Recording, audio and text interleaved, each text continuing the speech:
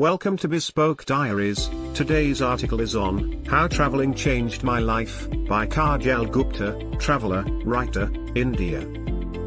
Someone told Kajal that unless you know your struggles and your past, it will be hard to tell us how traveling literally changed her life. So let's begin from the start. She was 19 and she had been deemed an overachiever all her life. Things were easy because she was always willing to fight for what she wanted, and when she did, she always got it, whether it was making a girls' basketball team in a school that did not promote it at all or doing all the extracurriculars and still somehow finishing at the top of the class. She had a simple motto: I can do it because I think I can, but somehow this motto turned a little reckless by the time college started. Staying awake for 3 days in a row by consuming Red Bulls just because I am Kajal and I can do anything, or procrastinating studying for tough exams like actuarial science on just the last 3 to 4 days and still cracking it. She was basically a show-off. The only difference was that she wasn't showing off to the world, but just to herself, that she can do anything on which she set her mind. And even though on the outside, that sounds like a good thought, she always ended up taking it to the extreme. And then it happened. She remembers waking up on a Sunday in November 2018. As is the norm, she picked up the phone to check her schedule for the day. Out of habit, she rubbed her left eye, and suddenly all went black. It felt weird. But as soon as she cleared steer of the eye, she could see her phone again. It felt odd, something was wrong. She covered her left eye again, and all she saw, or didn't see, was blackness. Panicked, she rushed to her parents' room and asked them if they could see something wrong with her right eye. Confused, they said, no. She confirmed whether it was closed shut and they again replied in the negative. She ran towards the mirror, covered her left eye again, and as she tried to look in the mirror with her right eye wide open and saw nothing, it hit her: she had completely lost vision in her right eye. She was partially blind. Introduction to the world of insecurities. After multiple tests and visits to the doctor, she was told that my optic nerve was swollen. Months passed, and so did multiple treatments, empty packets of medicines, and steroids. Physically, she had gained a lot of weight and lost her immunity to a great extent, but mentally it was a different thing altogether. She didn't know how to push herself anymore. She was scared. Everyone had their opinions, but no one really understood. With each passing day and each new conversation with her relatives or friends, she was losing confidence and gaining more and more insecurities. Growing up, she had never experienced insecurities. She was always the person who was brimming with confidence and talent. But now, her fitness was gone, her friends had started vanishing, and she was undergoing one heartbreak after another. No matter how many people she was surrounded with, there was no one with whom she could share about how she felt. A lot of people didn't even know something had happened because she thought they will pity her or just find faults.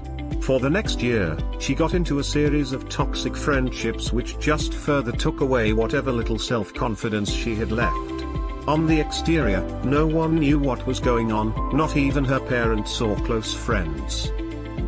Everyone still saw the same girl with great accomplishments, bagging an amazing job, going to Harvard summer school, and whatnot, but on the inside, only she knew how she felt. And then in November 2019, 1 year after that horrible incident, 2 guys from her college told her about this trekking trip that they were planning in the mid-semester break in December, and they wanted her to join them. She was sure that she couldn't even run for 5 minutes continuously, let alone do a trek.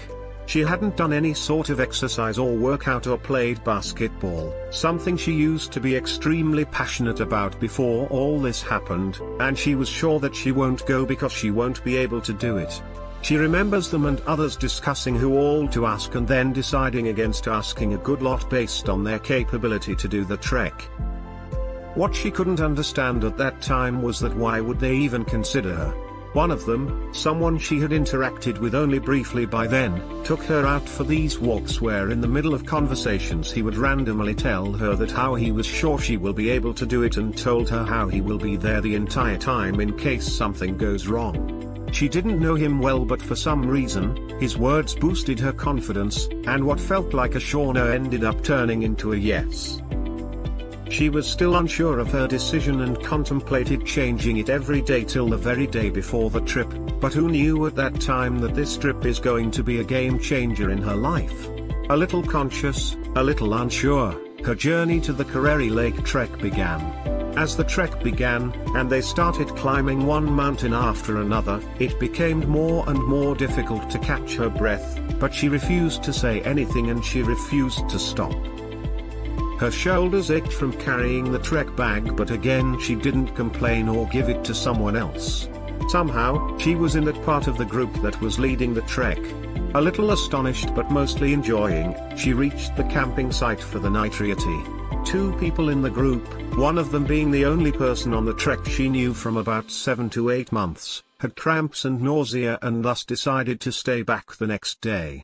This did make her fear of if I will be able to do it return for a while, but she decided to ignore it and nevertheless proceeded to the top. The views were astonishingly beautiful. The snow-clad mountains were breathtaking, and as she climbed higher, the views only got better. Every moment was a challenge for her. Sometimes she slipped, sometimes she fell, and sometimes her breathing was so strenuous that she felt her heart would just come out. She even had a near-death experience when she was about to reach the final point of the trek, the Kareri Lake. But by the time they were returning, she was running. Yes, she mean running. She was running, sliding, and she was just fearless. She went the extra mile to see the sunset. She didn't want to go back, and she didn't even mind when she got lost with a fellow trekker for more than an hour. She was not the most physically fit person out there. In fact, she might have been the least, but what this trek taught her, or more like reminded her, was that she doesn't give up. It taught her that she doesn't need to be physically fit to trek, she has to be mentally fit. It taught her that even if her body has physically changed so much, even if she is not physically fit anymore, it doesn't change who she is or who she has always been. She was still a fighter, and in fact, after all this, she decided to get herself inked a warrior tattoo. And no, not because the tattoo would somehow make her a warrior, but so it could remind her in those times when she was unable to remind herself that she is a warrior who does not give up no matter what.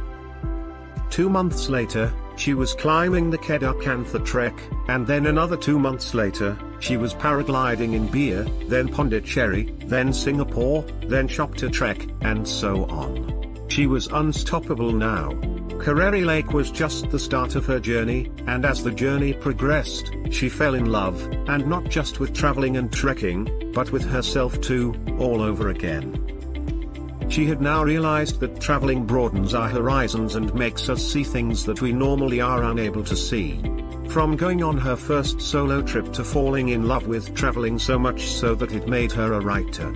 She had experienced something which had made her grow into a better and more beautiful version of herself, and she just couldn't wait to share it with others, and hence started her travel blog. She still has not conquered all. In fact, there is no conquering all. It will always be a work in progress. She still gets jitters while going on her next trek, she still gets nervous when she tries something new while traveling, and she is still not the fittest person in a trekking group. Actually, she still may be the least fit. But what's different is that she doesn't stop, and she refused to give up both on the trek and in her life. Something she didn't see in herself back then, but the person who convinced her to go to Kareri Lake trek sure did. She grows with every trip she goes to and learns so much from every new person she meets. Traveling has become such an ingrained part of her now that there's no Kajal without it. She still is not a very fit person, and she is still working on her recurring health issues since that incident. But now, there's no stopping her. Not just from growing and traveling by herself, but sharing it with others. You, my friend, do not need a life-threatening incident to happen in your life to discover the beauty of traveling. Just go out there, trek a mountain, sleep on a beach while looking at the sunset, gaze at the stars, live with strangers, explore not just the world but yourself, and come back to see how much your perspective towards everything changes. And if you want to, share your stories with her, she would love to hear and share them. Thank you for your time. Don't forget to like, subscribe and share. Do leave your thoughts in the comments section below. For similar type of article, please reach us at contact@thebespokediaries.com, or you can visit our website www.thebespokediaries.com.